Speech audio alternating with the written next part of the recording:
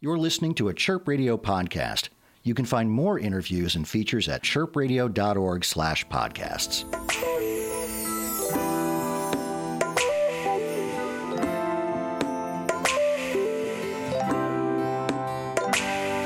In the AM, I wake up all alone. There's no you in the AM.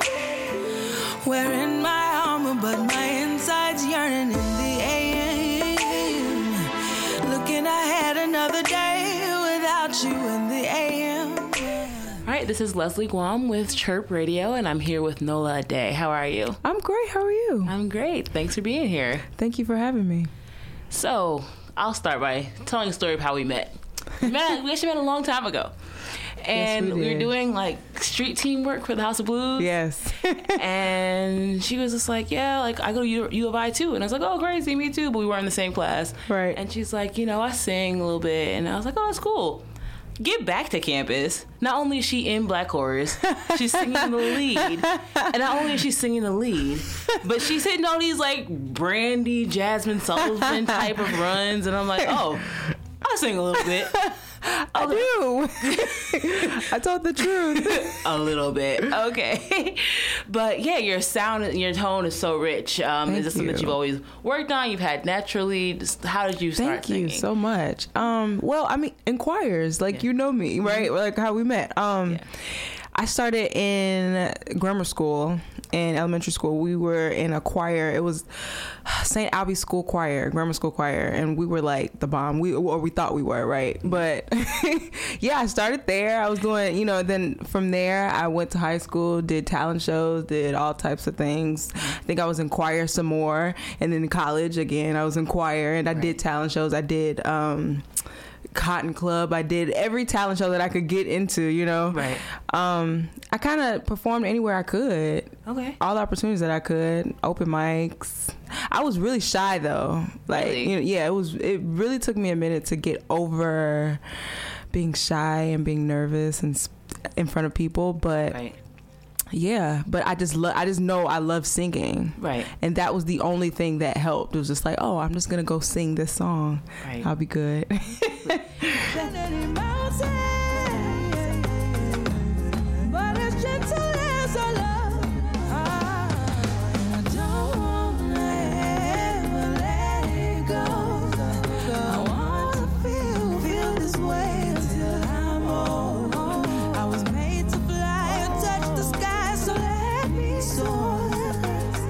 Time for us both to lose control. So at what point did you decide that this is what I really want to do? Professionally? Yes. I knew that I wanted to do it like forever. It was just how to do it. Like how did I want it to go about it was the real question. Yeah.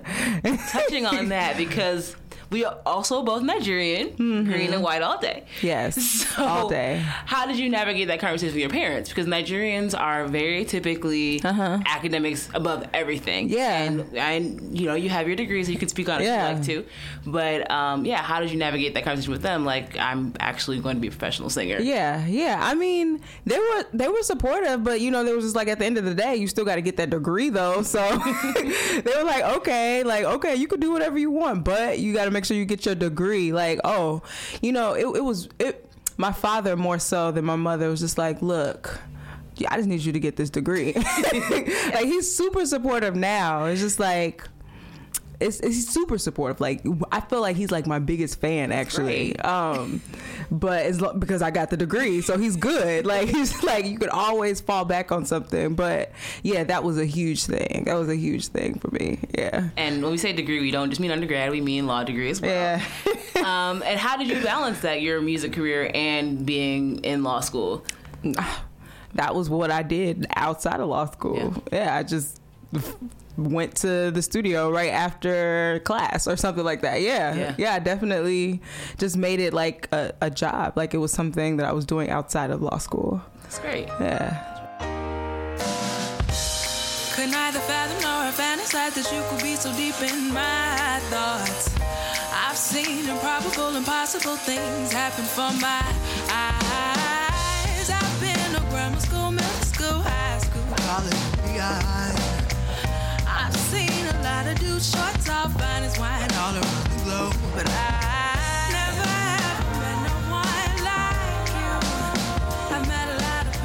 I grew up. As I was growing up, like I went to a Nigerian church, so I listened to that type of music, like when they had parties and things like that, like high life, like Afrobeat, stuff like that. And then there was gospel music, and then so it's kind of like a blend. And then R&B, Chicago in general, like it was just, I lived in a town of music, and I just kind of blended everything together.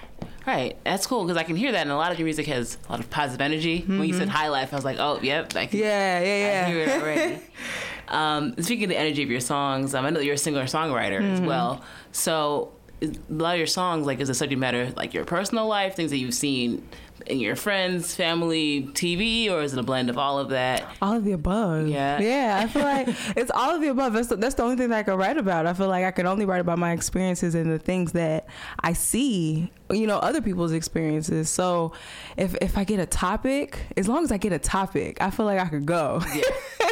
Yeah. It's all very relatable. Yeah. Especially like Bittersweet, listening to that, like, oh, triggered. Yeah, exactly. So what are your like toughest songs to write, like emotionally, for you? Honestly, I would say the ones that I have to be super transparent on. Yeah. Super transparent or vulnerable. I feel like that is something that I am working on doing myself as a person. So I am trying to be more vulnerable in my music, and anything that involves me to be extra vulnerable, I feel like it's the hardest thing ever. It's raw. It is. And you said that you want to collaborate more. If you could have a dream collaboration with anyone, living or dead, who would it be? Right now, Janelle Monáe. I love her. Yes. I love her. I love her. Molly Music. I love him. Yeah. It was him for the longest. But then, not to say that Janelle came and, but I really, yes, she is. I love her. I love Molly. Who else? Oh my gosh, one of my dream people to do a collab with. I don't know how much he's doing musically yet, but what's his name? Help me. Everybody kind of get on him for doing auto-tune all the time. T-Pain. I love T-Pain. T-Pain is a genius. He's a musical genius. And he can actually sing. People think he's he can't sing. He's he can so sing. Musical. Yes. Like, he uses so many harmonies, and people don't really hear it, and I freaking love him. I do. I do. But yeah. And some Afrobeat artists. I would love to do that. Yeah. Yeah, I like how Afrobeat is becoming a more global genre. Like the BET Awards had a global music art award this year. The Orange one. Yeah. So yes. Yeah. So nice. Yeah. What would you like your legacy to be as an artist? I want people to see that. When people listen to my music, I definitely want them to see that it's a story, right? I definitely want them to see that. These are things that I'm writing about and talking about at this point in my life, and this is what's happening, right? But I want it to also be relatable. I want it to be something that people get touched by. Yeah. So I want people to be touched. Great. I definitely want people to be touched by music, by my music and my live performances, and in general by my music. Yeah. Great. That's great. And where can people find you? Everywhere on Nola by Nola Adé. Just search Nola, NOLA ADE. Everywhere. SoundCloud, Spotify, iTunes, Instagram, Facebook, you name it. On Twitter though, I'm Nola Adé Music. Okay. Yeah. No underscores, nothing like that. No underscores, no nothing like that. Okay, great. Well, thank you. You guys heard it. Go check out Nola Adé. Thank you so much for your time. Thank you. Got this feeling deep down inside, out of control. Been bottled way too long. It's gotta go. If you don't dance with me right now, I think I'm gonna explode. Save me right away. Can we just dance the night away? Can we just dance the night away? Can we just dance? You can find this and other Chirp Radio interviews and podcasts at chirpradio.org/podcasts.